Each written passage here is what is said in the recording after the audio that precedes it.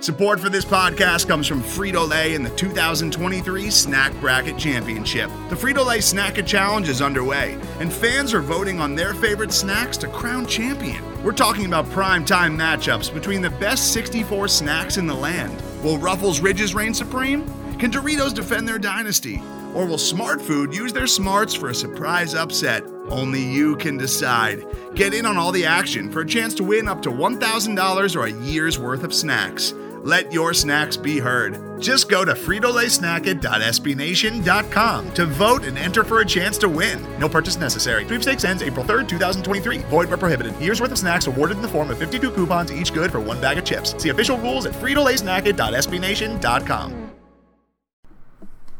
Hello, Falcoholic podcast listeners. This is Kevin Knight, host of the Falcoholic Live and frequent writer on thefalcoholic.com, bringing you now an episode of our live video show, The Falcoholic Live, which is normally on YouTube in podcast audio-only format for the first time in a while. So if you're ever interested in watching The Falcoholic Live, but you weren't able to catch the show live on YouTube, you can now get it here as an audio-only podcast. So buckle up for this episode, which is episode 112, where we will be breaking down the Falcons' final roster, our predictions, and all of that good stuff. Thank you very much for tuning in, and enjoy the show. Fellow Falcoholics, what is up? Welcome to episode 112 of the Falcoholic Live. I am your host, Kevin Knight, joined by a group of co-hosts slash guests. Really, the line is blurred at this point. So we got a whole host of people. That's the message I'm trying to send. So joining us right now, we've got Eric Robinson. He's on Twitter at _Eric_Robinson. Eric, how are you tonight? I'm doing well, guys. I'm doing well. We're one step closer to the season. Yep, we are almost there, within striking distance at this point, so that is exciting. Also with us tonight, Adnan Ikic. Adnan, how are you this evening? I'm doing very well. We're about 8 days away from that first Thursday night with the Chiefs and the Texans. Yep. So, tantalizingly close, right? Yeah. Tantalizingly. So close, yet so far right now. Can't wait to see Bill O'Brien get embarrassed. Ooh, on yeah. national television. Yeah. Hey, I'm a Clyde Edwards-Helaire truther in fantasy football, so I especially can't wait for that first game, but it's wild. Next week's show will be a week 1 preview. Yeah, we're almost there. I mean, it seems like it's been so sudden, right? Because there's no preseason, there's been no warm-up period. It's just like, all right, well, I guess there's games now. So, I mean, I'm happy about it. We're all happy about it here. We're going to do our final roster predictions. We're going to talk a little bit about the upcoming season, all that good stuff. There's already been a question about Mohamed Sanu in the chat, so we're obviously going to have to address that. There's no escaping Mohamed Sanu. Kyle Lauletta got signed today. We'll talk about that briefly. But for the most part, it's going to be roster talk, and we're going to, give our thoughts on how we feel about this team heading into the season here. We're also going to be joined in a little bit by former Falcons guard Kynan Forney, basically a co-host at this point. He will be dropping in whenever he gets home from his NFL player activities, whatever he's up to. And then Evan Birchfield also later the show will be coming on, so look for him. But until then, we have a great trio here. We're going to jump right in. Let's talk about this Mohamed Sanu buzz. Obviously, the Patriots cutting Sanu before final roster cuts. And basically, they would probably doing the same thing that the Falcons would have done at this point in the season if they had kept Sanu, which was save $6.5 million by moving on from him. It's just an extravagant price tag for what Sanu kind of brings at this point in his career. Still a good wide receiver 3, but it seems like the Patriots were expecting him to be more like a really good wide receiver 2, and he just never was really able to deliver on that for them. But now that he's not making that kind of money anymore, he could potentially wind up back in Atlanta for significantly less if he was willing to take that. So Adnan, I'll let you get the first crack at this one. What do you think the chances are of a Sanu reunion here? Would you be interested in that? What do you think? I mean, if it's at the right price and the Falcons don't really have money to be throwing around right now for another wide receiver, yeah, I mean, I'd be down, but it wouldn't be the Mohamed Sanu of old in regard to his role last year as like the wide receiver 3. I think Russell Gage at this stage of his career has earned the right to be the wide receiver 3. I think Russell Gage would be ahead of Sanu in the depth chart. I think Sanu would have to come in as a wide receiver 4, and he would probably replace Laquan Treadwell, because I think the team really likes Olamide Zaccheaus in his role. So it's definitely one where if it's at the right price, I could see it. If you gave me a percentage of like, I would say like 25% chance that it happens. There's plenty of wide receiver needy teams out there who would have more incentive to sign him than the Atlanta Falcons do. But I do want to say that trade was an absolute heist that Thomas Dimitroff pulled off. Yeah. You got a second-round pick for Mohamed Sanu last year. You had Gage ready to just step right into that role. You had Calvin Ridley ready to step into that wide receiver 2 role. And, I mean, you got a second-rounder and you got your tight end, your starting tight end out of it. So, you know, as much heat as we give Dimitroff, deservedly so, for some of what he's done, especially last year with that Jamon Brown contract, the James Carpenter contract, the Brandon Busco contract. You can just list them all off right now. But that was an extravagant move, and it was a great move at the time, and now it looks even better in hindsight. Yeah, I mean, it's the Falcons' revenge for the Super Bowl, right? I mean, it's not great, but at least we got something back from the Patriots. So I would have rather had the Super Bowl. I would have rather had the Super Bowl, but we can't change anything. You know, Dimitroff realized this was his one chance to get one over on Belichick. So good on you, Dimitroff, for getting the getting was good with Mohamed Sanu. Eric, you have any thoughts on this potential Mohamed Sanu reunion? You know, I wouldn't mind it. You know, I'm not going to sit here and say that they should go and sign him. They should bring him back, that he deserves to be on the team. But if the team wants to bring that sense of comfort back onto the roster, into the locker room, I wouldn't be against it, you know. And I think people are reading too much into the name and what his former role was. I think in a situation like this where he's a year older, and they already are full-fledged into having Ridley literally be, you know, the sidekick to Julio, I think people are reading into it too much, and they're believing that a healthy Sanu back in the locker room is going to take looks and targets away from Ridley. That's not going to be the case. I mean, even if he's on the roster, they still will have to play him in order for him to take the targets. And I don't think he's going to get more playing time than Calvin Ridley or even Russell Gage at this point. I just feel comfortable with the wide receiver 4 role. I think what he can do at this particular point in his career and how familiar he is with the scheme, with the team, with the locker room, I think he will fit in that particular role really, really well, better than what Laquan Treadwell can bring to the table. Because from what I'm hearing, and I'm sure you guys definitely heard the same, you know, Treadwell's on a bubble. He's not a guarantee to make the run by week 1. So why not fill that void with a guy like Sanu who can, I don't care what anybody says, Sanu can help in the run game, okay? Mm-hmm. They want to run the ball this year, especially the outside zone. Sanu can help in that phase, along with, you know, just guiding along Russell Gage and Calvin Ridley to an extent. He's also a great third down receiver. Absolutely, and he can give them a particular package with the Wildcat.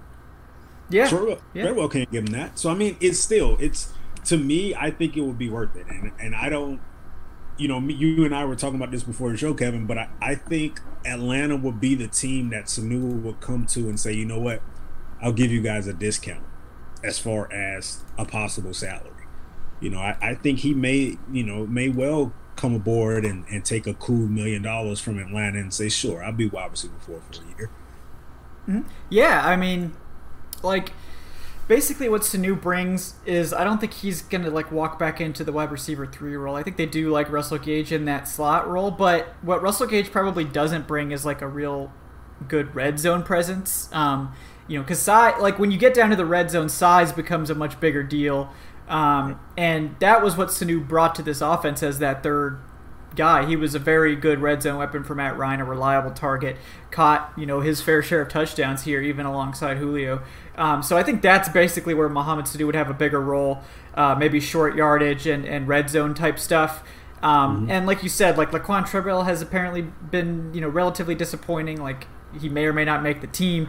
Outside of Treadwell, like they don't really have anyone with size. Like it's not like Ridley is short, but he's not, he's 6'1", he's not 6'3" plus. So, in terms of size, it's Julio, and then, maybe Christian Blake. Like if Laquan Treadwell doesn't make the roster, it's probably Christian Blake is the size guy, and he's I think like 6'2". So there's not a lot of size there outside of Julio. So adding a guy like Sanu to kind of take on that niche in the offense, I think makes a lot of sense, especially if the price is low, like you were saying. Like I mean, there's not really a downside to it if he's willing to sign for a very affordable deal.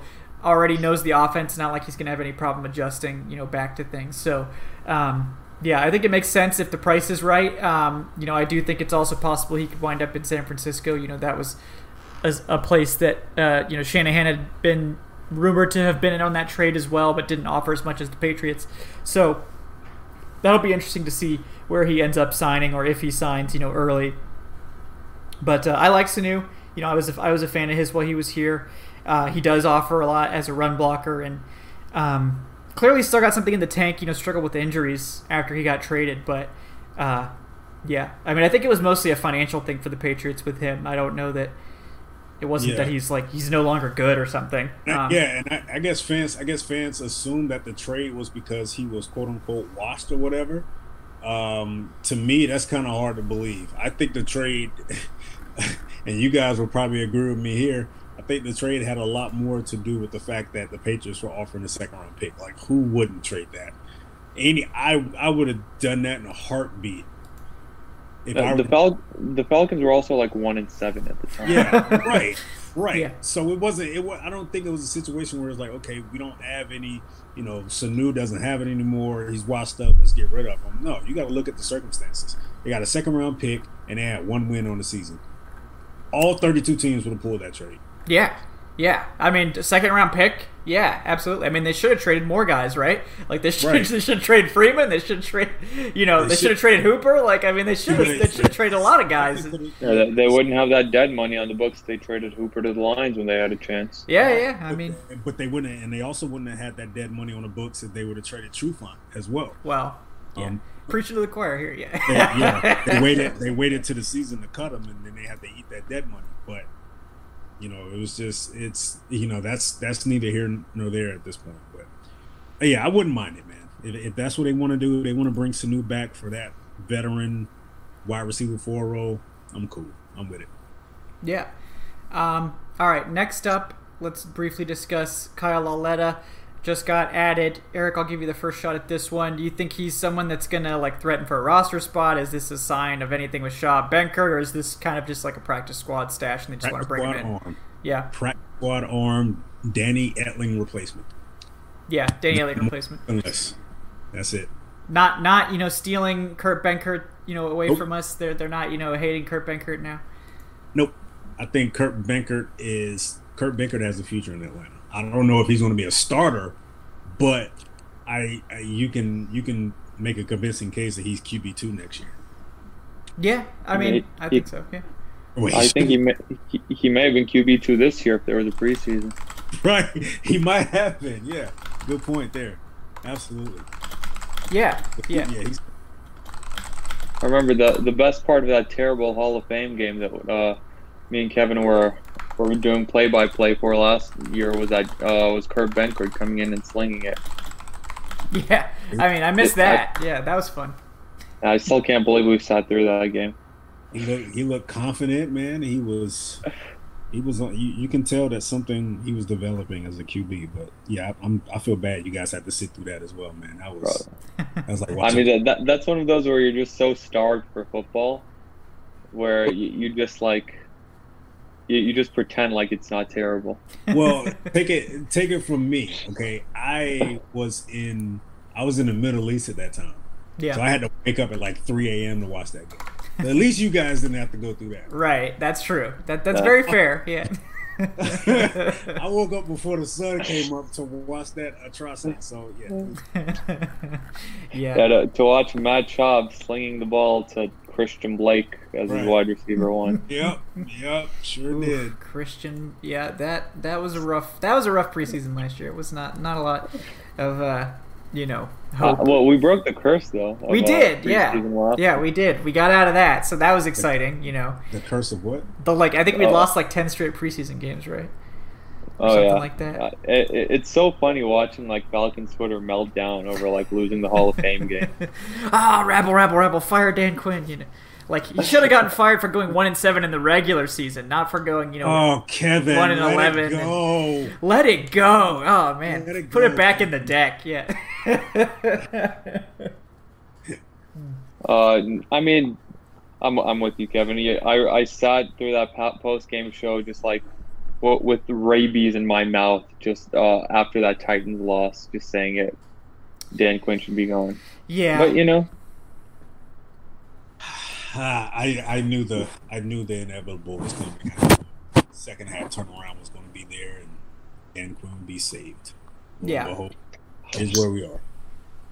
Yeah, can't wait for it to happen again.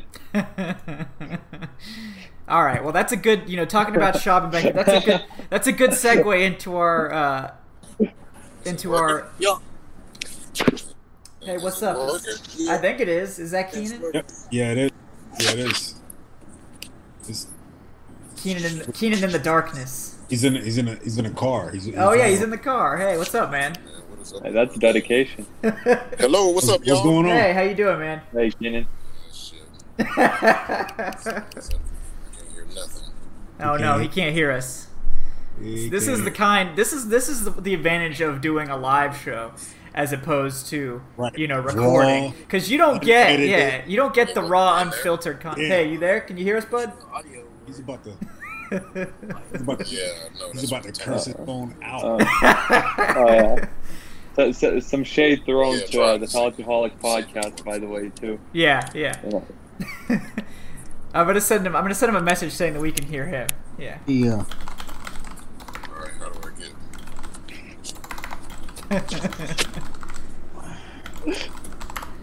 Yes. So yeah, this is what I'm saying. This is like the advantage of live show as opposed to recorded, because you guys, you don't get the full story.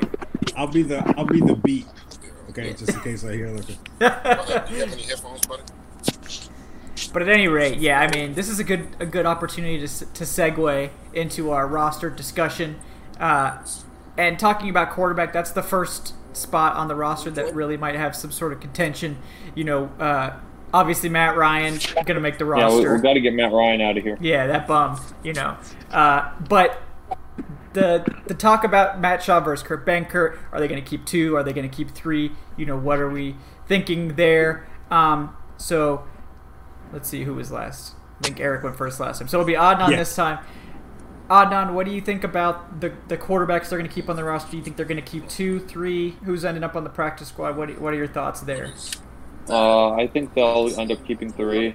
They're paying Matt Schaub too much money for him to not be the QB2. They just re-signed him. I think Kurt Benkert is too good to be on the practice squad. So I think if they stash Kurt Benkert on the practice squad, someone else may scoop him up. So that's why I think that they'll go into it with at least 3 this year. And Lauletta will probably be a practice squad stash and the Danny Etling replacement. Yeah, I agree with you there. I think I have them keeping 3 as well, mostly because of COVID. Because I think that they're just going to be more cautious about just needing extra bodies at quarterback, and like you said, Lauletta's probably a practice squad guy too. Eric, do you have any thoughts on that quarterback group? No, man. I still don't understand why they brought back Schaub, but it is what it is. He had that 460-yard performance, Eric. Whatever. All right, sure. Hey, I'm still not over them cutting Patrick DeMarco for Matt Schaub back in like 2017. Well, you're right about that. Good point there. Yeah. But yeah, I mean, they're pretty solid in that aspect, and I think Benkert has a future in Atlanta. And you're starting to see a little bit here and there from him, and he's a nice prospect to keep around. Yeah, and I think like as long as Benkert continues to just, do well in practice and meeting rooms and stuff, like, he's going to stick around, and maybe 2021 is when we'll finally see him, like, actually take over quarterback too, because without preseason, it's hard to, like, be that comfortable, with him, giving the reins over to someone like him. Despite how good he may be in practice, like, just very little actual NFL game experience under his belt, and it's just... While he's probably the future, I understand, the trepidation of the team, especially in a year like this, to kind of just roll with him as, like, the guy behind Matt Ryan at this point. So, Schaub is 39 years old, probably still got one more season in him. Hopefully we don't have to have him play, but, it's good insurance, good backup. You say so. Yeah. I mean, that one Seahawks game was, like... That probably bought him, like, at least 2 years in the league, that one game last season. Hey, so. Matt Flynn against the Lions in Week 17 got himself, like, $24 million once. Come on, guys. Yeah, Matt Flynn. Don't forget, All right, Hey, so... remember, As a backup quarterback, that's all you need is one good game. Oh, can you hear us now? You're on? Yeah, buddy, what's going on? Hey, how you doing, man? Hey, how y'all doing? What's up, y'all? Yeah, we're doing good. We're doing pretty good, man. Glad. Nothing like some backup quarterback talk to get the juices flowing. Yeah, I know, right? Oh yeah, good to see you, Adnan. We missed you a couple weeks ago. Eric, how you doing, man? I'm ready for the season to start, man. I miss football drastically. Been too long. I know that's right. I need my fix. I know. I saw you kind of getting after some people on Twitter a little bit, man. I was like, man, who, me? Like that. Oh no, not me. Yeah, I usually do that. Yeah, sometimes. Only when they attack me, man. I don't bother anybody. Oh man, I'm sorry. I'm sorry to disrupt the talk. No, keep going. I'm sorry. No, You're good. You're good. Yeah. Your insight on the quarterback depth chart right now. We're just doing a quick roster breakdown because this is the week that cuts are here. So final cuts are made by Saturday at 4, right, Kevin? Yep, Saturday at 4. Yep. So Kynan, if you got some input on the quarterback depth chart, what you got? I like the fact who was the kid that we just signed here the other day? What was that? Yesterday, I believe. Lauletta? What does that give us? Lauletta? Yeah, that would be the fourth guy. Yeah. Boy, man, I was going to ask, like, what is that about? Is Matt sick or what? You know what I mean? Like, we got 4 guys. They usually only need 3. Right. Yeah. We think Lauletta is more of the practice squad arm, and and he's probably going to replace Danny Etling, who just was released. LSU legend. Yeah. So so he's probably not going to see the active. If he sees the active, then we're in trouble. Oh, if he sees the active, then it will have been a long year. We're in trouble, yeah. Man, y'all know for those quarterbacks, man, you only need one good game to get out there, and somebody will give you about $20 million a year. Right. Look at Taysom Hill. He's only thrown like 8 passes. They may lose Alvin Kamara over it. He's only thrown 8 passes, and he's getting like $16 million a year. He's getting $16 million over the course of this season. Yep. That is incredible. That is incredible. Wow. God, he's set for life. You love to see it. You love to see NFL players getting theirs. Okay, and Taysom Hill, man, go get your money, brother. Especially at the expense of the Saints. Yeah, especially there. Yeah, but this is a pro player podcast. Okay, like we're always for players going and getting their money. Yeah. Especially when you play on the Saints. Yeah. Yeah, hold up for all of it, Alvin. Yeah, know your worth. Yeah. $16 million. Well, speaking of running backs, let's move on to the running back depth chart. Segue. Yeah, great seg. Yeah, we're segueing expertly in this. Oh yeah, this is professional level content right here. All right, so this might be like the easiest to predict group on the roster. I feel like it hasn't changed once over the course of the offseason and the draft. So the guys that I have, if you guys haven't checked it out, my roster projection went up on the Falcoholic today, so I'll just list off the guys that I have. It's probably the same guys that you have, probably the same guys that everybody on the show has. But just for reference, Todd Gurley, starter.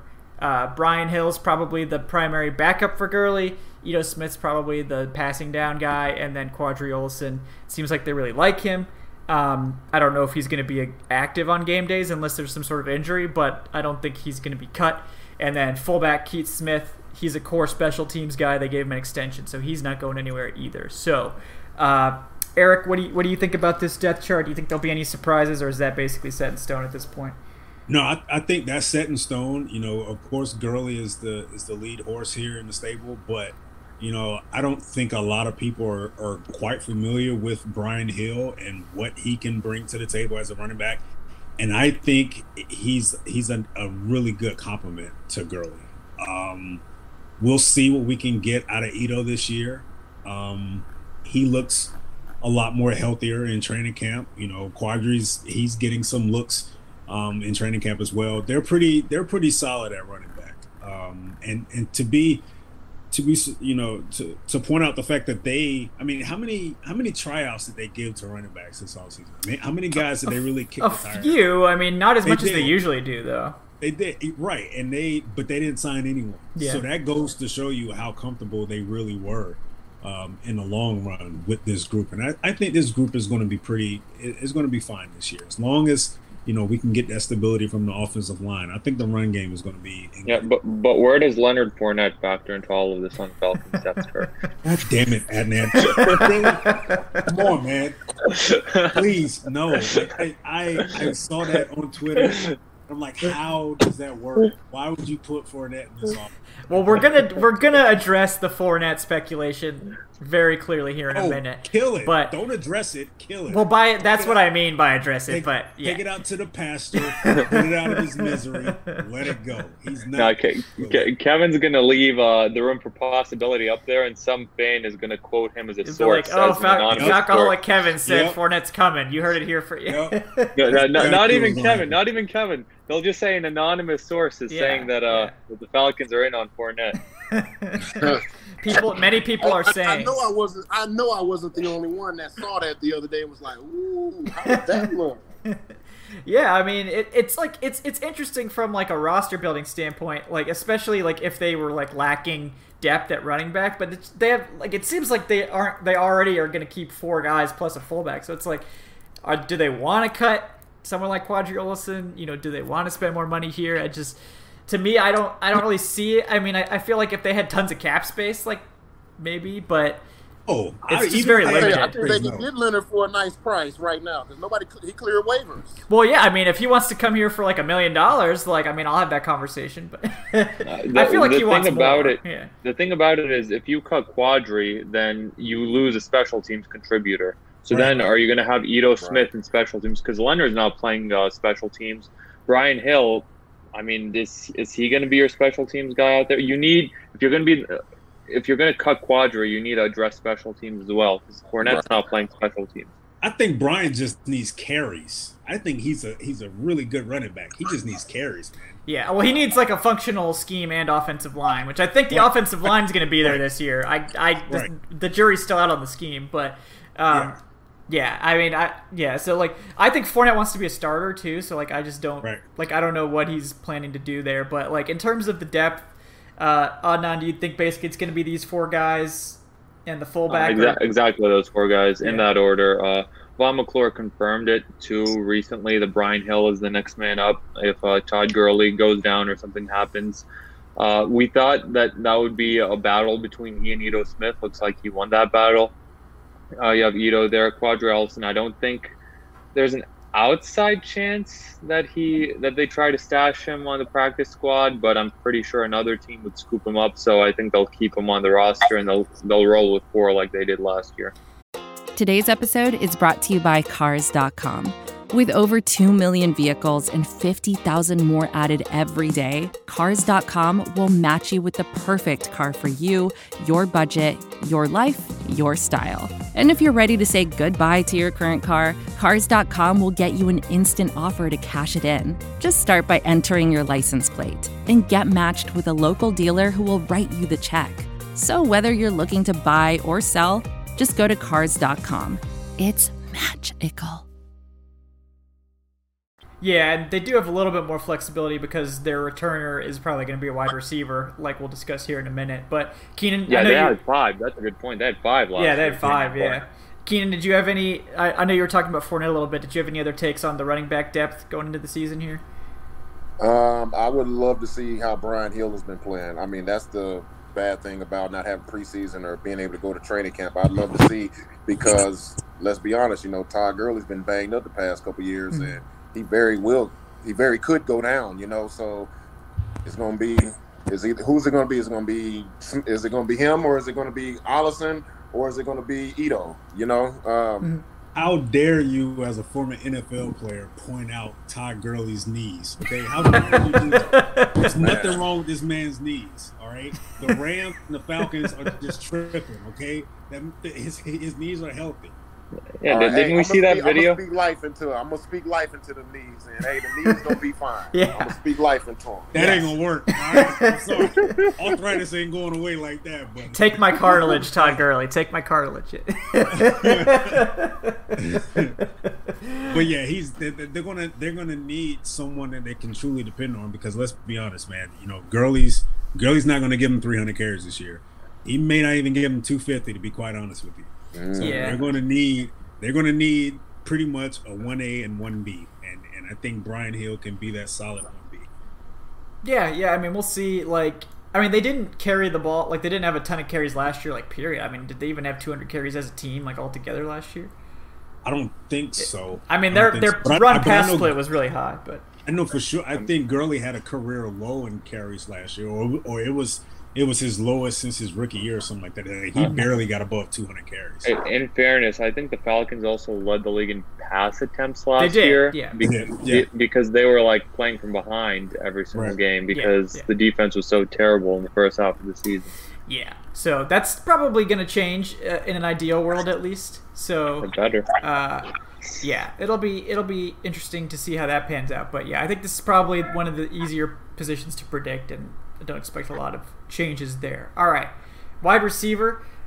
We go from one of the easy ones to maybe one of the hard ones, because there's a lot of buzz here, a lot of players. Falcons always bring in quality undrafted receivers too. So my 6 are Julio Jones, big surprise there, I'm sure. Calvin Ridley, big surprise. Russell Gage, even bigger surprise right now. Those 3 are pretty much written in pen since day one, so that's nothing there. I actually have Olamide Zaccheaus as the wide receiver 4. I think he's been impressive, and I think they like him a lot. Laquan Treadwell reportedly hasn't been overly impressive, but he's kind of the only guy outside of Christian Blake that has the size they're looking for. So I do have Laquan making it as the wide receiver 5, but that could be one that's close. And then the same reports have said that Chris Rowland, the undrafted guy out of Tennessee State, has been by far the most impressive returner. So he gets to make the roster as the 6th receiver to be the returner. And I think he'll be an exciting guy to watch. He's an electric returner. Whereas Kenyon Barner was a very just quality returner that's going to get you a high yards per punt return average. He did break that one for a touchdown too, I think. So that's great. But he wasn't an explosive player. Roland's more explosive, so we'll see. He might be a little bit more of a high-risk reward type of returner, so we'll see how that one goes. But I can never remember who went first. Did you go first last time?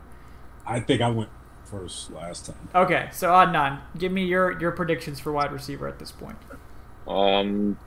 Pretty boring, pretty much the exact same.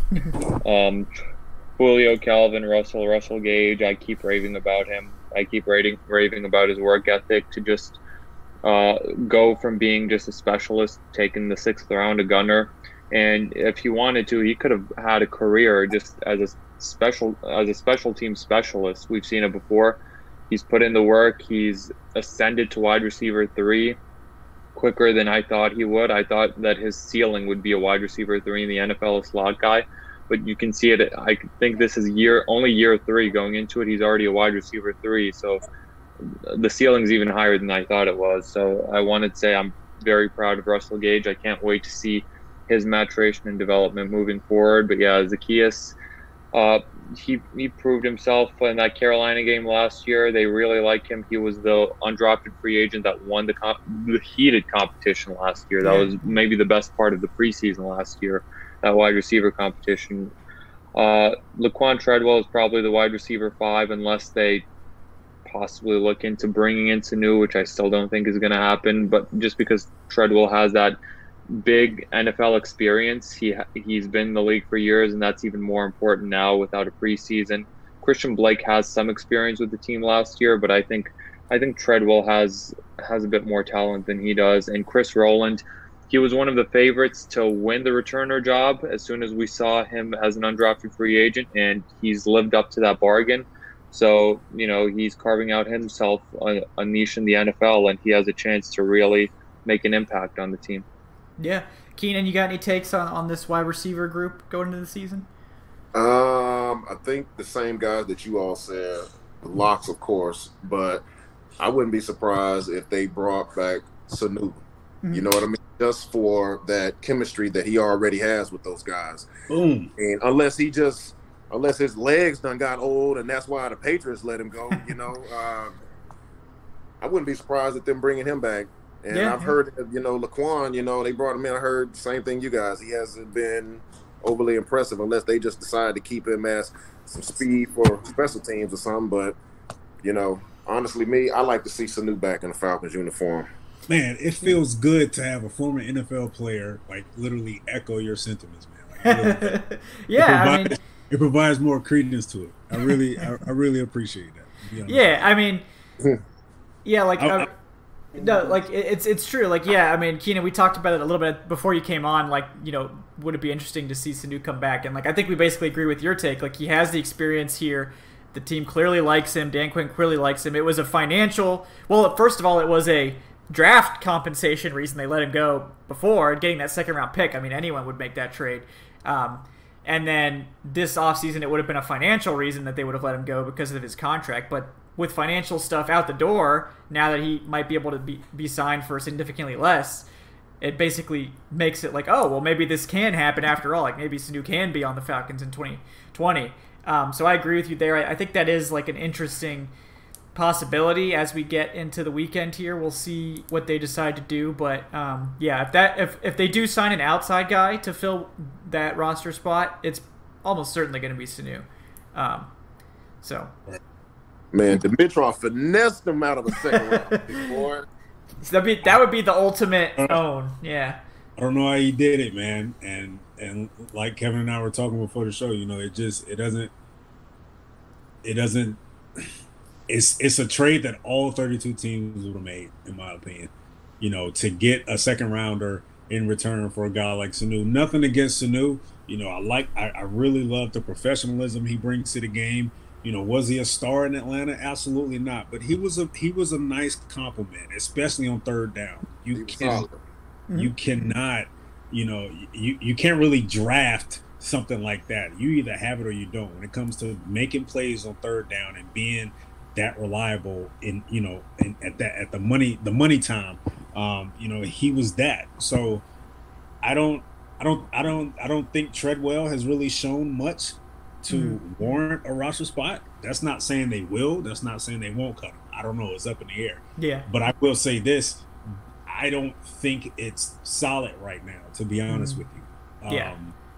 And I do think they're going to go to the extent to keep Rowland and Zacchaeus on the roster. I think I think so. Yeah. I think Rowland and Zacchaeus are safe.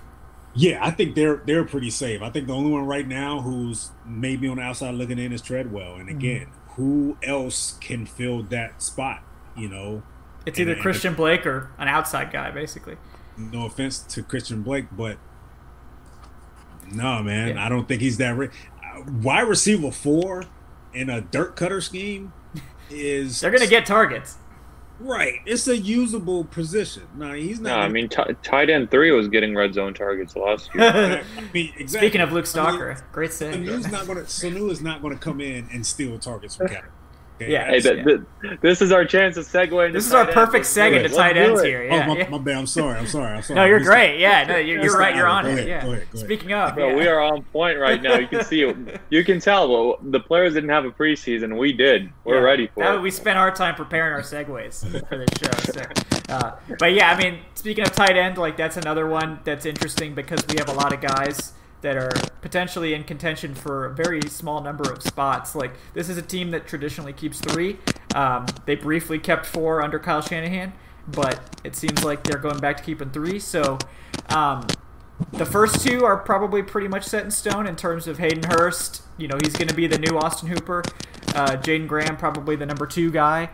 Behind him, it's a competition between Luke Stalker, who they recently brought back, Kari Lee, the XFL standout, who is always known as like a really good blocker, and then the undrafted free agent Jared Pinkney, who probably was someone people were expecting to get drafted on day 3, has some upside as a receiver.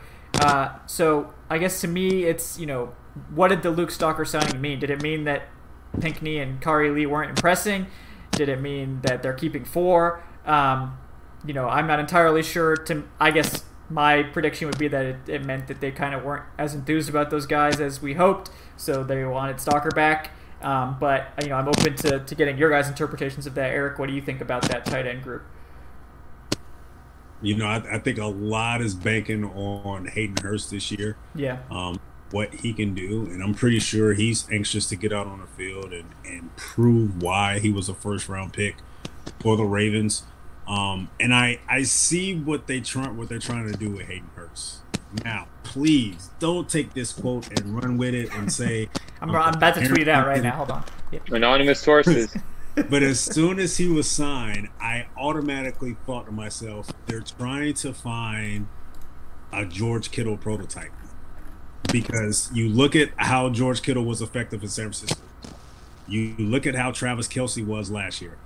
Hayden Hurst, on the surface, checks a few of those boxes that those guys have. Now, we don't know for sure if he's going to be that next star in the making as a tight end. But he's athletic. He's fast. He can line up outside. He can match up against, linebackers. He can match up against corners. He can match up against safeties. I see what they're trying to do. I know Hooper was a reliable target last year, but Hooper doesn't bring the athleticism to the table that Hayden Hurst has. Mm-hmm. Okay. And I see what they're trying to do. Now, if he doesn't become George Kittle, it's not going to be a huge deal. But I see what type of dynamic they're trying to bring to the table. And I think a lot at that position is going to depend on what he does this year. Yeah, I agree. That Hayden Hurst is going to be a big catalyst in how well this team plays. And speaking of Hayden Hurst, do you have any thoughts on that spot, Kynan? Where do I start? My first problem is I read an article a little while ago, and Dirk Cutter was making a comment to the effect of, well, we're trying to figure out how we want to use him and how we going to use him. And I'm thinking to myself, well, damn, didn't y'all watch tape in the offseason? You traded a second-round pick for him, right? Right. You traded a high. Cutter has a problem of doing this. Y'all. Back to what I was talking about with the other tight ends. I believe they brought Stalker in because they haven't been impressed with those other 2 guys. Let's just be honest. Stalker's familiar. I would love to see the boy Pinkney. He's from Norcross, Gwinnett County kid. I would love to see him make it, but see, this is what sucks about not having the preseason. You can't watch anybody. We're going off of hearsay, and we can't watch it with our own eyes and make our own judgments, But from the outside looking in, that's why they probably brought Stalker in. The other 2 guys haven't been impressive. Pinkney is falling a victim to what we saw last from him. That's what it is. He had a great junior year, but his senior year was pedestrian. Yeah. And he's falling victim because of that. So, yeah. Go ahead, Adnan. Oh, I'm echoing you guys' sentiments. It's Luke Stalker probably was brought in because the other 2 guys, Kari Lee, wasn't impressing. Jaden Graham, I'm really excited for as a tight end too. Maybe my favorite article that I wrote last year was this profile on Jaden Graham, making it from a practice squad guy, and I think he was in the practice squad last year. He was one of the most impressive guys in the not practice squad, preseason standouts. I think he was in the practice squad last year, but one of the most impressive things about the preseason last year was Jaden Graham just tearing it up, and it's always nice to see a guy like that just earn his role on the team. He got Eric Sauber traded for, I think, 5th or 6th round pick, which was another fleecing of the Patriots. Where's Sauber? Anybody know where Sauber is? He's gone, man. I think he got cut a little while after that. He's gone. Oh, did the Patriots cut him? I'm pretty sure they did. They cut him last year, yeah. But, so it's Dimitrov's having his way with the Patriots since they had their way with us. they're gonna stop coming to Atlanta, man. They're like, all right, we're done. We're done with these guys. No more. We're not getting any more guys. Man. It's Hayden Hurst. He's a popular breakout candidate for the team. He was a former first-round pick with the Ravens. Couldn't really make his way on the field behind the talented Mark Andrews down in Baltimore, and that's a run-heavy offense down there, or up there, excuse me. So, there's a lot of targets that have been vacated with Austin Hooper's departure and with Mohamed Sanu, who had the first half of that season and all of those targets. Hayden Hurst has the opportunity to come in and fill the void, so now it's up to him to take that chance. Yeah. And we are just getting some breaking news I wanted to cut in that Fournette is signing with the Bucs. Oh, man. Why? Because they've been hyping up Rojo, but... I just drafted Ronald Jones. Uh-oh. God damn it. I'm so sorry. Yeah. God, come on, man. Yeah, I drafted Rojo, too. Yeah. I think Rojo's still gonna get work, but yeah, I mean, it's just that doesn't make sense to me. Yeah, I don't get that because Keyshawn Vaughn, their mid-round draft pick this year. I mean, there's a lot of similarities between all three of those guys. Right. I think they're understanding that maybe Keyshawn Vaughn just isn't very good. So, sorry, Keyshawn Vaughn. I don't want to. I'm not trying to step on Keyshawn Vaughn here, but I think I would have gone in a different direction maybe with that pick. That's my take, but yeah, I mean, Leonard Fournette and Keyshawn Vaughn, they're kind of that same style of runner, like you're saying. So yeah, it's weird, but yeah. So that was, I just wanted to interject with that, but yeah, I mean, I like Kari Lee, the XFL tight end, but I mean, it seems like he must not be all that impressive if they felt like they had to bring Luke Stalker back as a blocker.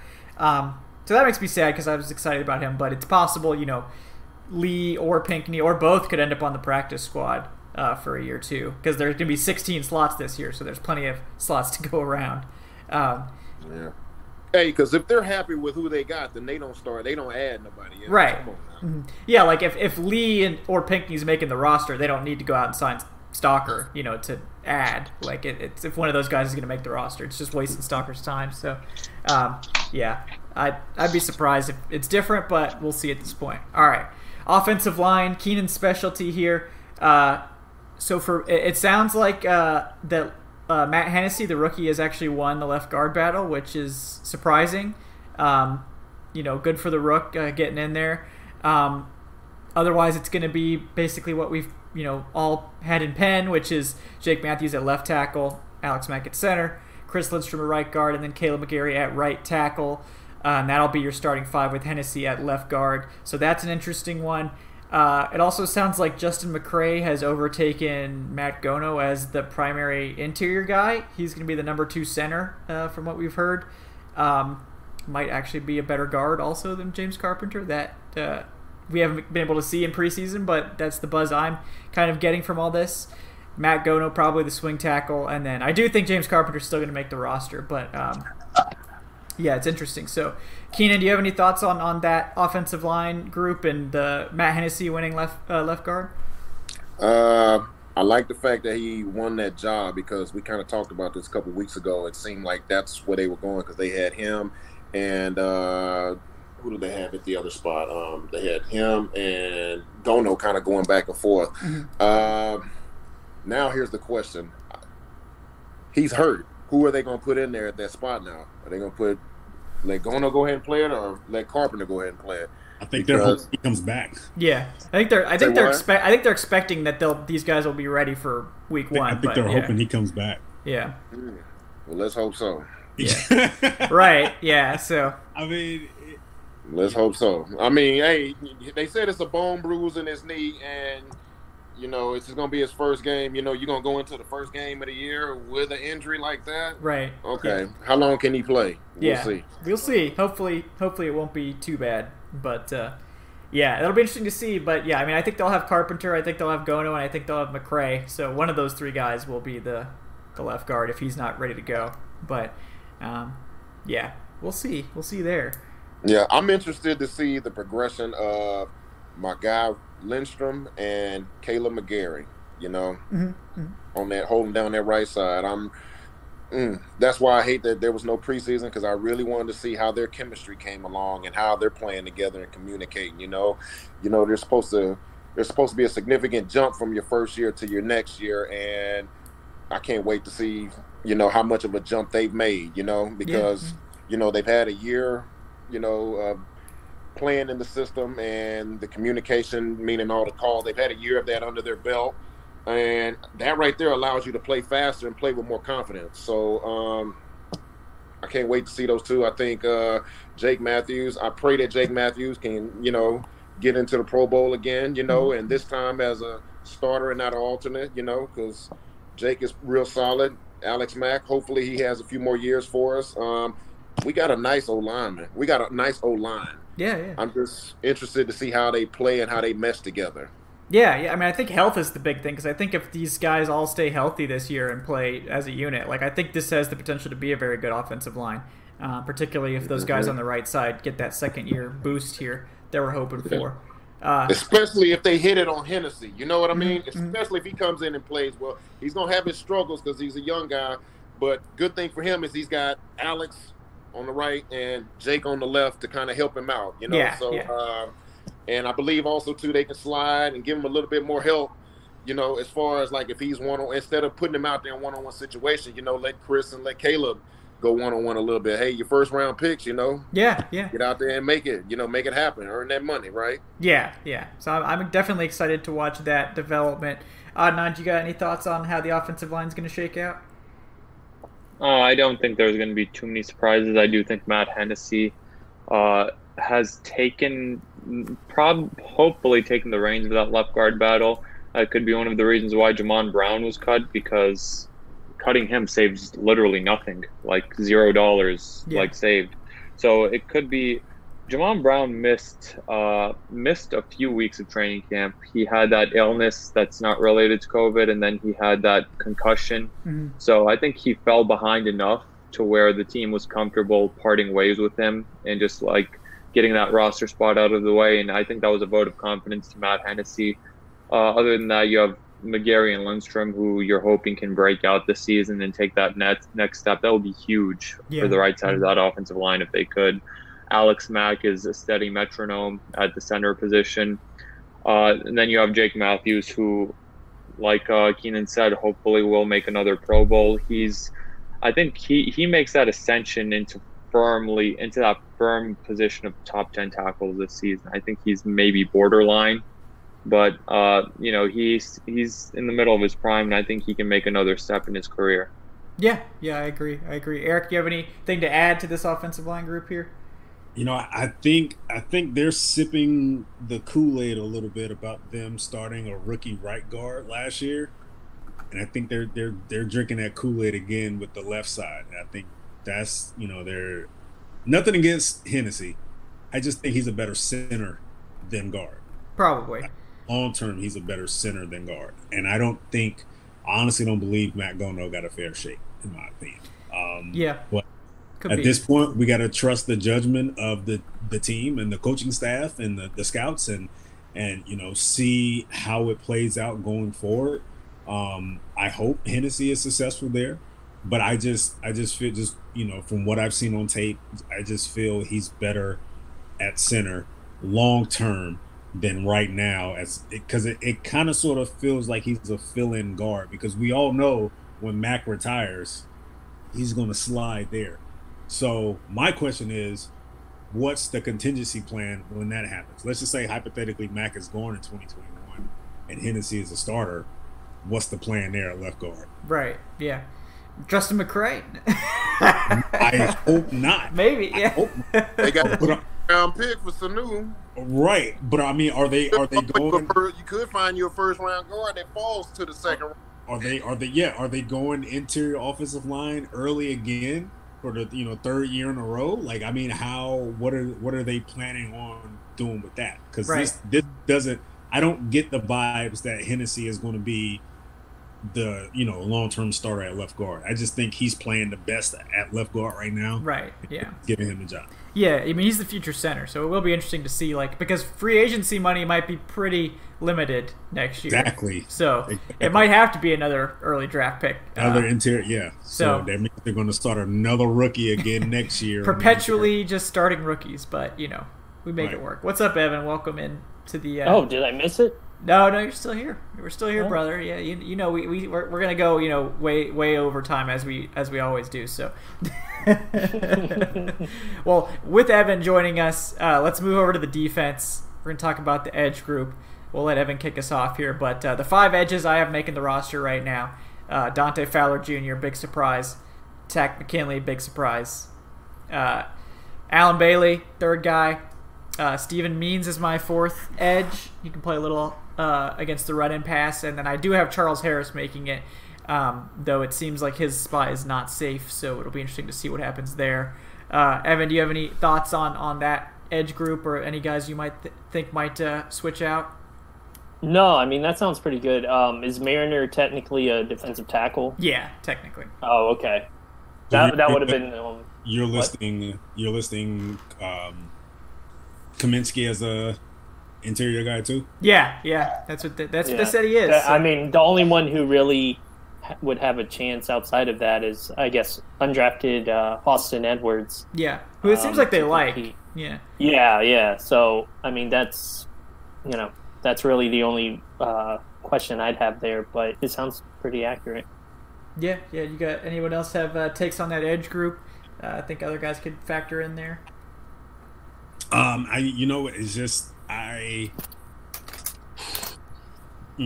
there's a lot of hope with that group. Honestly, yeah. there's really no okay, they got a solid group. We know what they can bring to the table. This is what they're going to roll with. This is more of man, I hope these guys hit their potential this year. Right. Or it can be another ugly year at edge. Yeah, I mean, Fowler's going to be fine. Alan Bailey's going to play well against the run, probably, but outside of that, it's I'm hoping Takk is going to play well, and then I'm hoping too. But yeah, I mean that's a difficult spot to be in. Yeah, like I said, banking on potential there, but I think they're going to be fine. I don't know if Fowler's going to be lighting it up this year like he did last year in LA. I think he benefited a little bit from playing next to Aaron Donald, but I think he's going to give him a solid year. And I honestly believe we might see the best year from Takk. He's lost 30 something pounds, maybe 35. Takk is ripped up right now, man. Yeah. He looks like he ought to be standing on the stage. Yeah. Get the sand down. Yeah, he's down to 240. So I mean, we might see a really motivated Takk this year. I'm excited about that. Yeah, I'd be into that. I'd be into that for sure. Because this is his chance. He's got to make his money here. They did the opposite of Vic Beasley. They didn't pick up his 5th-year option. They said, "All right, you got to go earn it." And maybe we're seeing that this actually, not giving people money before they've earned it, actually maybe is a smart idea. He took it as a slap in the face. Yeah. Who would have known? I'll believe it when I see it with Takk. He's tricked me too many times. Yeah. So I mean, I hope he balls out, but it's one of those where I'll believe it when I see it. Get to the quarterback, not a step late, get to him on time, and put him on the ground. Yeah. And we'll see. Yeah, it's like the Tampa Bay Buccaneers. He's taking that first step, losing that weight that kind of shows he was committed to putting in some kind of work this offseason, so he could, get a little bit more speed and get there a little bit faster, be a little bit more durable, so. Definitely durable. Definitely. Yeah. So I mean, he wasn't playing basketball this offseason. He was doing something. He was doing yoga, Pilates, or something. His whole thing is he never developed a repertoire, and I figured he would, but he didn't. He depended on a bull rush for the most part, and at 240, he's probably gonna have to check that bull rush at this point. He's gonna have to get crafty with the hands, dude. Because maybe that's what he was working on. Hey, I gotta see some weight. I can't rely on my power. Let me get me a couple quick moves. Yeah. At 240, you're not gonna be able to bull rush Trent Williams back. I'm just saying, bro. Yeah. Right, you know, Yeah. right. Switch it up right there. Yeah, I mean, that might have taken him out of his comfort zone a little bit and forced him to learn some different stuff, which I think would be helpful to his overall skill set. Definitely. But, yeah, I mean, if Edge's questions, I think defensive tackle is where the pass rush could be saved because obviously Grady Jarrett is amazing. Tyler Davison's a very good run defender. And then they just have a ton of guys that I think are really potentially going to be strong pass rushers, like Marlon Davidson, second-round pick, high expectations obviously for him.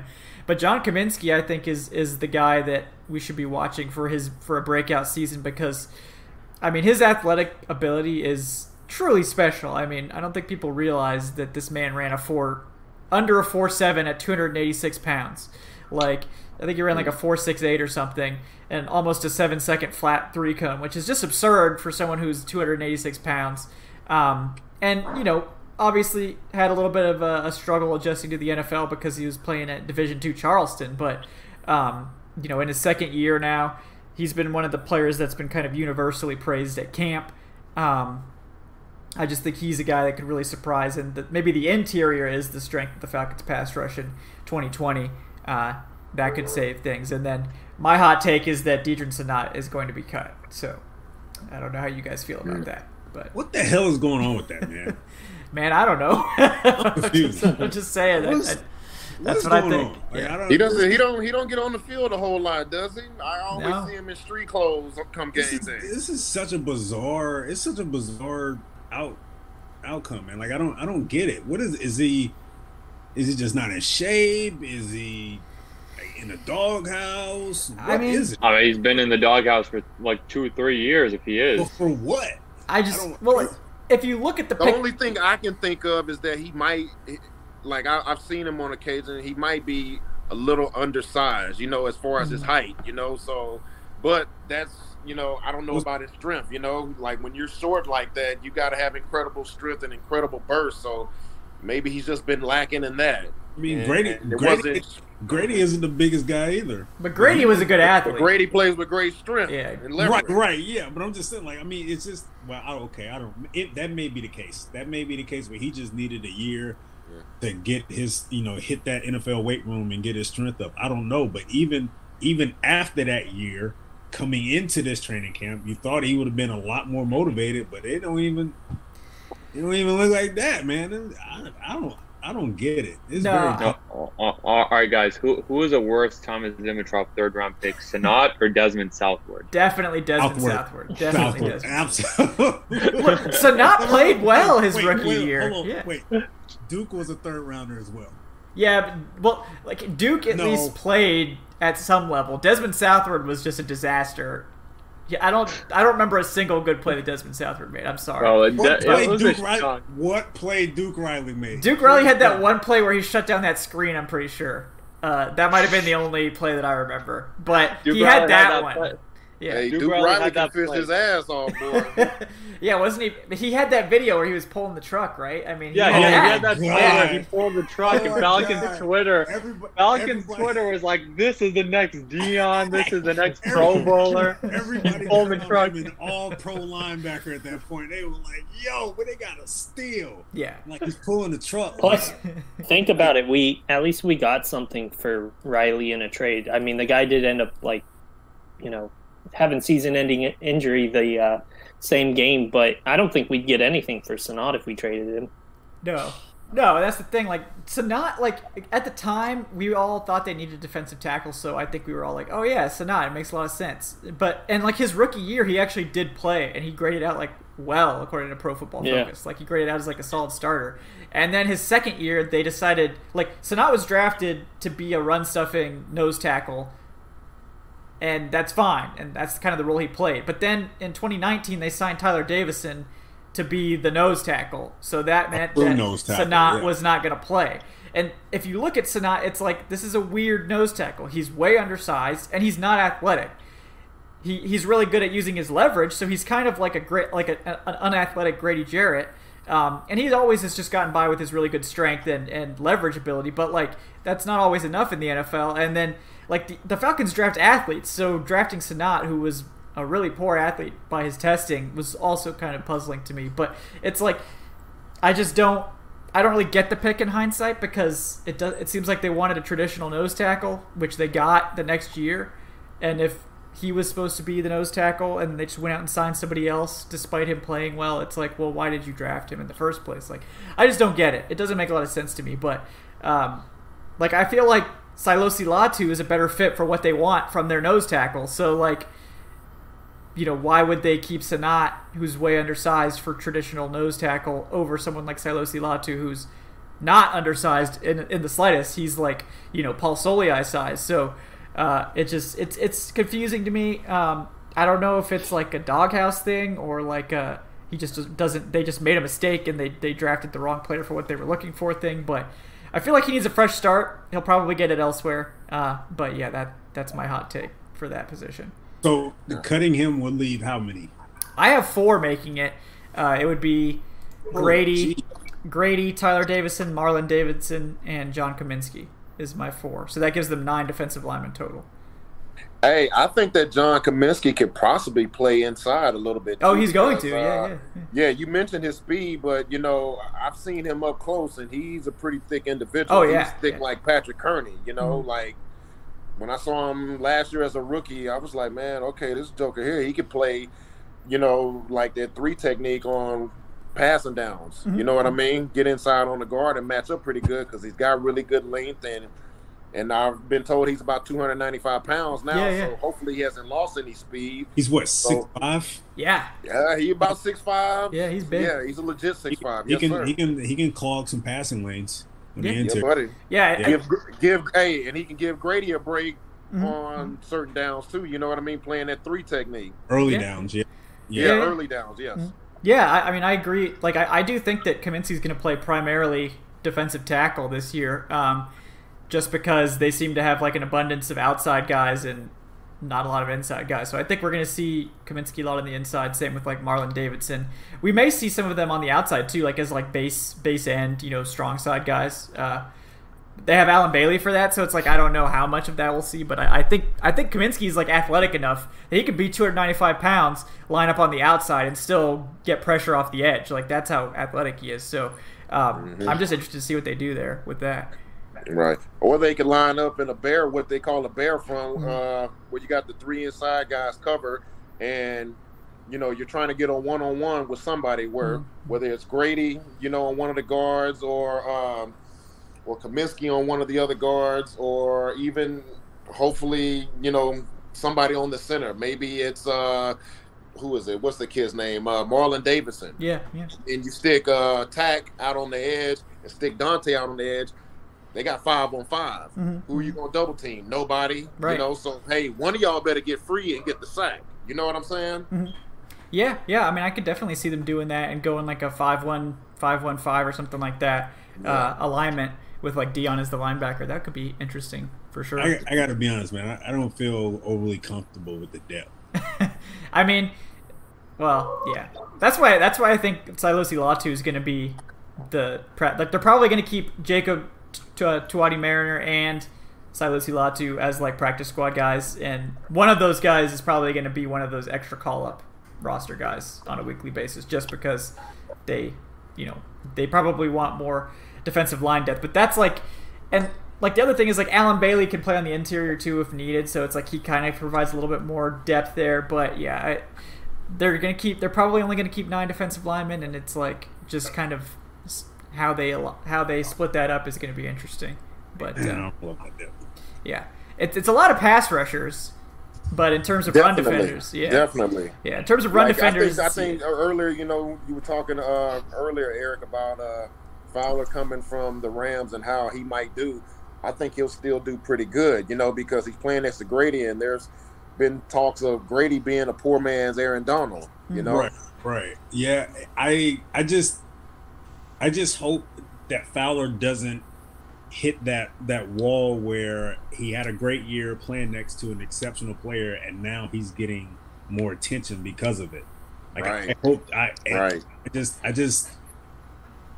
have confidence in him. I think he can be able to get it done in this scheme. I think the scheme is tailor-made for what he brings to the table. But I'm just concerned because if it doesn't work out with Dante, then what? Like, you really there's no third edge. Yeah, Tax Right. got to help him out. You're definitely right. Tax got gotta to help him out over Like, there. there's no, it's not even a situation like it is in San Fran where, you know, you had Bosa, but if Bosa had an off game, then, you know, you had we had D Ford, or you had Buckner, or it's just they had options. Right Mark now, Armstead, like everybody. You know? Yeah, it's just now it's like, man, if Dante is not the guy, oh boy, it's gonna be a long year, man. They need Tax Dante. got to help him out. Yeah, he's got to. And Grady got to help him out, and plus that new nose, whoever that's going to be. He's got to. We're not talking about 15 sacks. We don't need 15 sacks. Yeah, we just, if you can give him a game, 8.5, 9, and consistently, you know, get some pressures, then I'll take that to the bank every day. Yeah. All right. Time constraints, we got to move on. This was a great discussion. I just want to move on so we make sure to get to all the position groups. But linebacker is the next one. This one's pretty simple. Deion Jones, Foyesade, Oluokun going to be the top two guys. Michael Walker, the rookie, surprisingly has been like one of the most impressive players in training camp. So he's going to have a role, I assume. I don't know. I mean, he's going to be the Sam for sure, but I don't know if he's going to rotate in to some nickel stuff as well. We'll see there. The fourth guy almost certainly will be Deion Buchanan as that kind of versatile nickel defender / like kind of DB linebacker hybrid. That's kind of what he's played his whole career, and he's a better fit in this scheme than he is in most other schemes because the Falcons don't really care about size in the linebacking core. And then the fifth spot is really the only spot where there's a debate, and it's between special teams guy Leroy Reynolds, who the team apparently loves his like leadership ability and his veteran savvy that he's bringing, or Edmund Robinson, who probably has a little bit more upside as far as like actual defense. But again, does he provide the leadership that they're looking for from that final spot?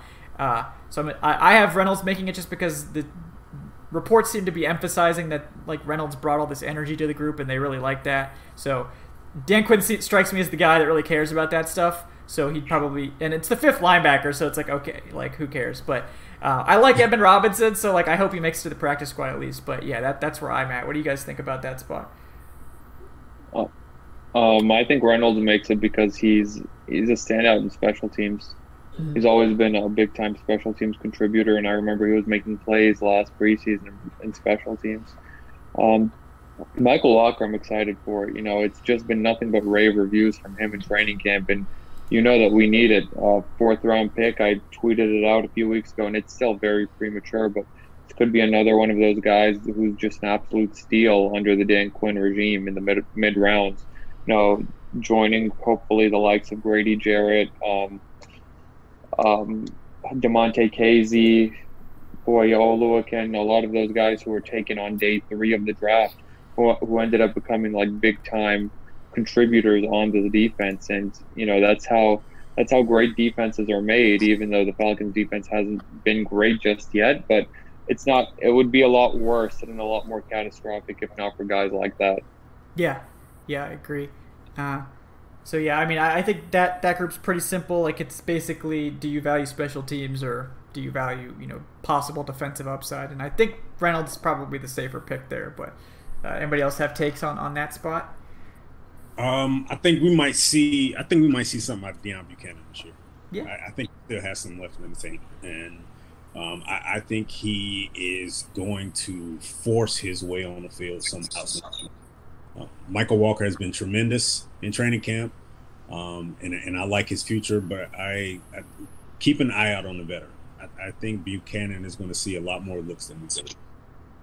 Yeah, that makes sense to me. I definitely think he fits this scheme a lot better than the other ones he's been on the last couple of years, so that could give him an opportunity to kind of revive his career a bit. So corner is another really interesting one. Falcons have added a lot of bodies here this offseason. AJ Terrell obviously being the big one. He's been arguably the most impressive player in training camp, so that's always what you want to hear about your first round pick. So that's great news on that front. He'll be the QB, the CB1. I mean, at least as far as we know. Darqueze Dennard, the free agent signing, gonna man the slot and probably give us the best slot play we've seen since like Brian Poole in his prime. So that's exciting. At the other corner spot, it looks like it's gonna be a combination of Isaiah Oliver and Kendall Sheffield, depending on the matchup. At least that's what we were hearing over the last week in camp. They were kind of rotating. And then for me, I have two veteran guys making it as depth. Bleedy Ray Wilson is the obvious one because he just has always been solid when called upon, can play both spots. And then Josh Hawkins, super athletic, NFL experience. Despite only playing a handful of seasons, Josh Hawkins actually has played in 5 playoff games. So that's valuable experience. He's also super athletic. I think he ran like a 4.3. So I think they like him. And then it goes without saying that Jordan Miller is not going to be in roster conversation for the first 3 weeks because he'll be suspended. But there's a chance, that one of these guys gets displaced for Jordan Miller in week 4 if they want to bring him back to the roster. So I will open the floor now to anyone that wants to weigh in on the cornerback competition. I love the depth, and I think potential. This can be the best position on a team, honestly. Even with receiver info, I think this can be definitely the best position on defense when it's all said and done. If everyone hits their stride, I love what they put together. Yeah. I mean, I think it's exciting. Like, I think they have a legit shutdown guy in the slot in Darqueze Dennard, which they haven't had. Absolutely. Yep. I think doing a rotation of Oliver and Sheffield is really smart because we've seen that teams have been able to kind of pick on Oliver by putting him up on the fast, shifty guys.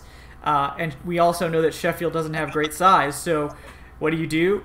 You switch them out. You play matchups. You let Sheffield line up on the Tyreek Hills because Kendall Sheffield might be the fastest guy on the team. And you let Isaiah Oliver cover Mike Evans and don't force, these guys to cover guys they're not meant to cover. And I agree. I think the depth is really solid too. This might be the most drastic change over the course of the offseason. I remember early on it was this is the group that is the most concerned going into training camp, and then now you look at it and it's this might be the strongest position on the defense. So it's pretty crazy. And I like that they strengthen that unit because that only helps the guys up front that's rushing the passer. You can hold up a little bit longer back there. It gives those guys a second or two extra, for that move to work for them so they can get that pressure, get that sack, and, get Drew Brees on his ass so we can go on ahead and beat they behind. I'm just saying. Oh, yeah. No, I totally agree. The coverage, they work hand in hand. It's important for both to be good to have success. I think those new guys that's the key for our two edge rushers we was talking about earlier. I think that's the key for them. Being able to get there is how long we can hold up back there, and because let's be honest, there's going to be some games. Those guys, they're going to be playing against some tackles, and it's going to take a little bit of time to get there. It might take about the second half before they really start being effective. And those DBs, they got to hold up and, let those guys up front work their moves and figure out, okay, I don't need to do this. I need to work that on them, because they might come in with a certain game plan and it doesn't work, and now they got to figure something else out. Yeah, I agree. Also, real quick, man, I want to add, I'm proud of AJ Terrell this training camp. Mm-hmm. Yeah, absolutely. Yeah.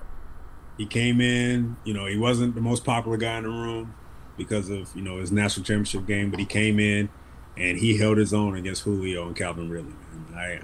I'm proud of him for that. Yeah, he's proved himself, and it's hard to live up to expectations as a first-round pick. It just is.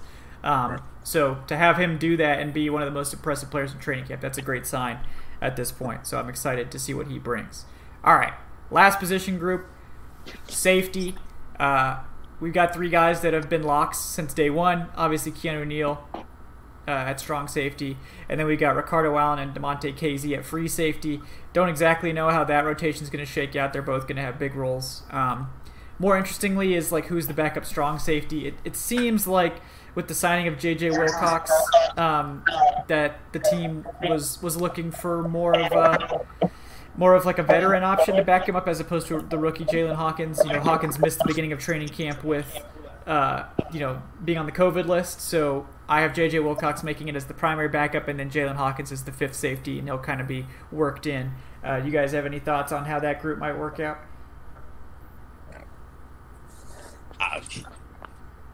This might actually, we've been talking about it for a while, but this might actually be the year we see that 3 safety look. Yeah, finally. It seemed like we've been talking about that ever since 2016 or something. Yeah. This might be the year we see it.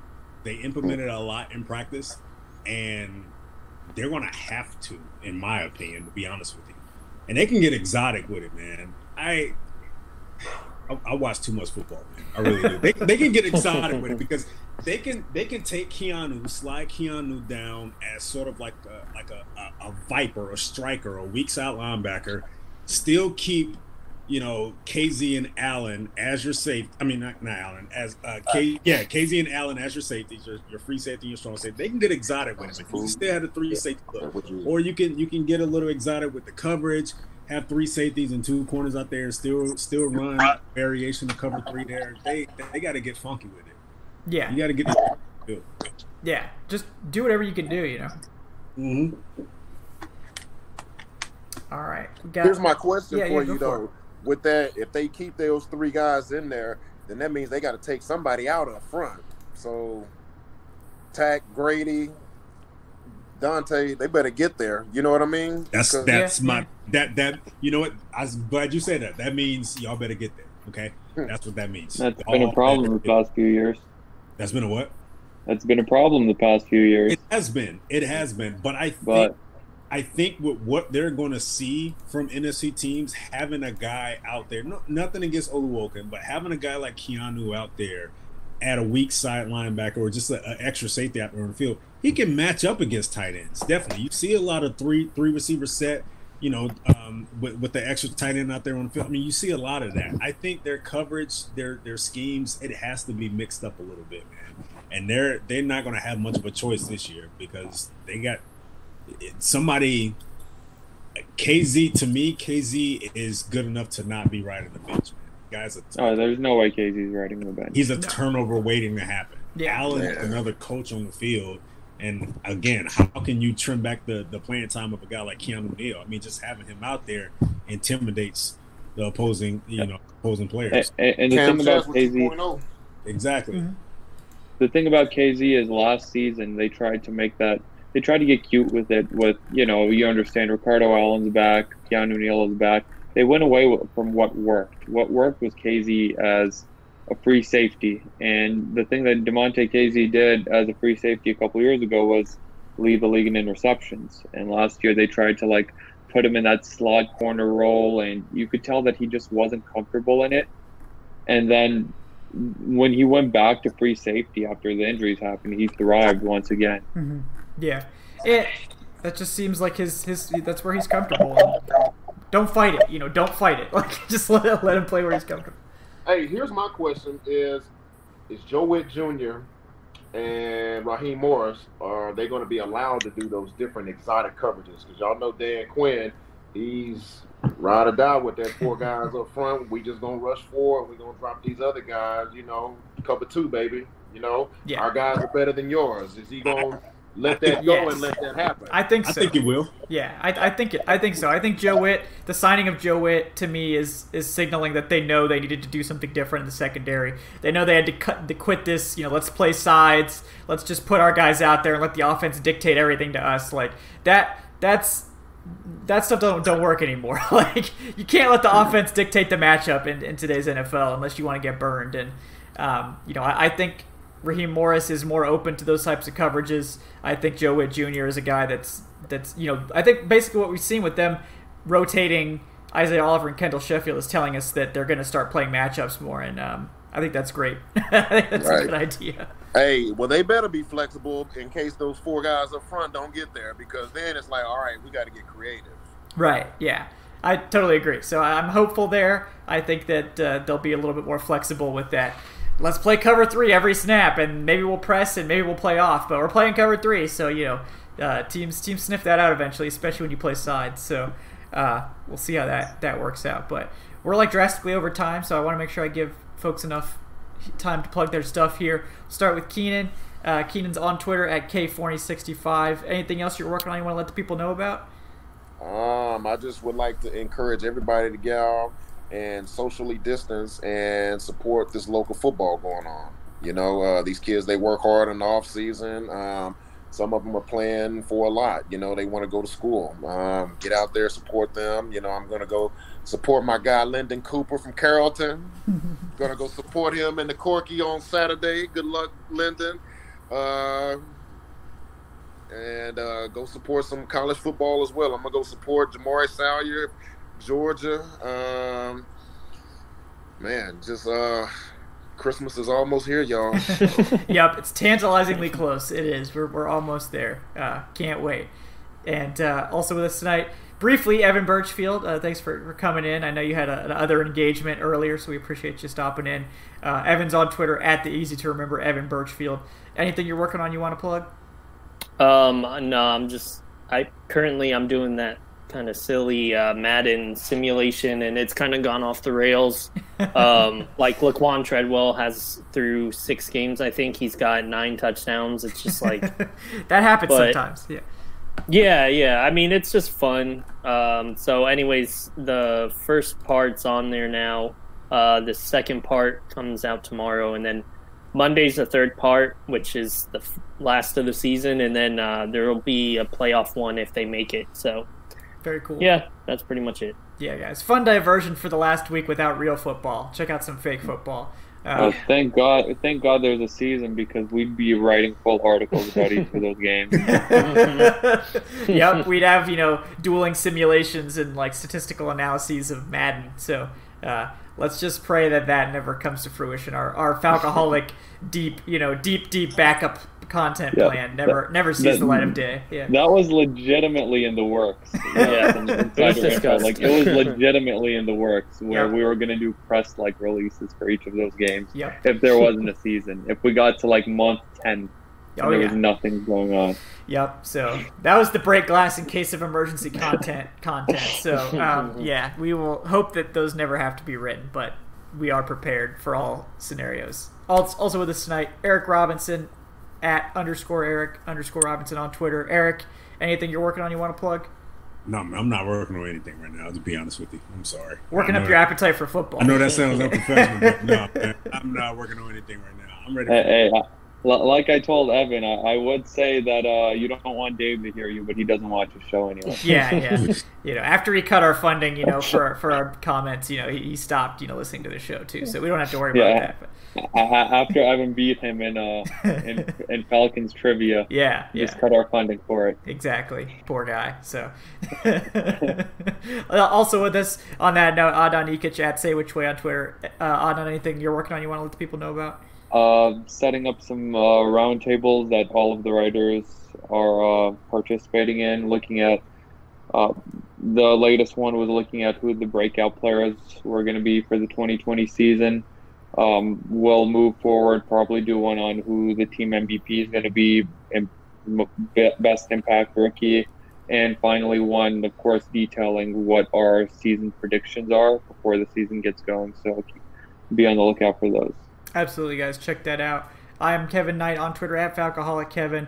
My roster projection came out today. That's going to be the final one, so you can check that out. I'll have a few more player profiles up until Saturday. We're going to get Luke Stalker in because he joined late. And then I can't leave out the long snapper, Josh Harris. He's going to get one. He deserves one. But yeah, those will be the last two probably. Sorry, if you're an undrafted guy who happens to be watching, sorry if I didn't get to you. I believe I got to like 70, so there's, I think, maybe 10 more undrafted guys I didn't get to. But yeah, I apologize. But yeah, that was a fun series, so you can check those out. Almost everyone on the roster has been written up at this point, so that's some fun content if you're desperate for something to get you through the final week. But we will be going back to weekly shows now. So starting with this coming week, we'll be back every week because the season's here. That's exciting stuff. If you're not already subscribed to the channel, definitely do that, and you'll get notifications when we go live on Wednesdays, and then also for the post-game shows. Also, we're happy to announce that the show will be available as an audio-only podcast once again. That will start with this show. It'll be available, I think, on the same platforms you get the Falcoholic podcast. It'll be as a part of that same feed, so you don't have to follow a whole new podcast. You just look for Falcoholic live episodes there. So it's very simple, very easy, and if you can't catch the live show a week, you're welcome to listen in your phone, listen in your car, or whatever you want to do. Those will be available starting now. So we're excited for the season. We'll catch you guys next week as we get to preview week 1. So it's exciting times. Football's finally back. I'm ready. So For all of us here, thank you guys for tuning in. We will see you next week when we have real football to talk about. All right.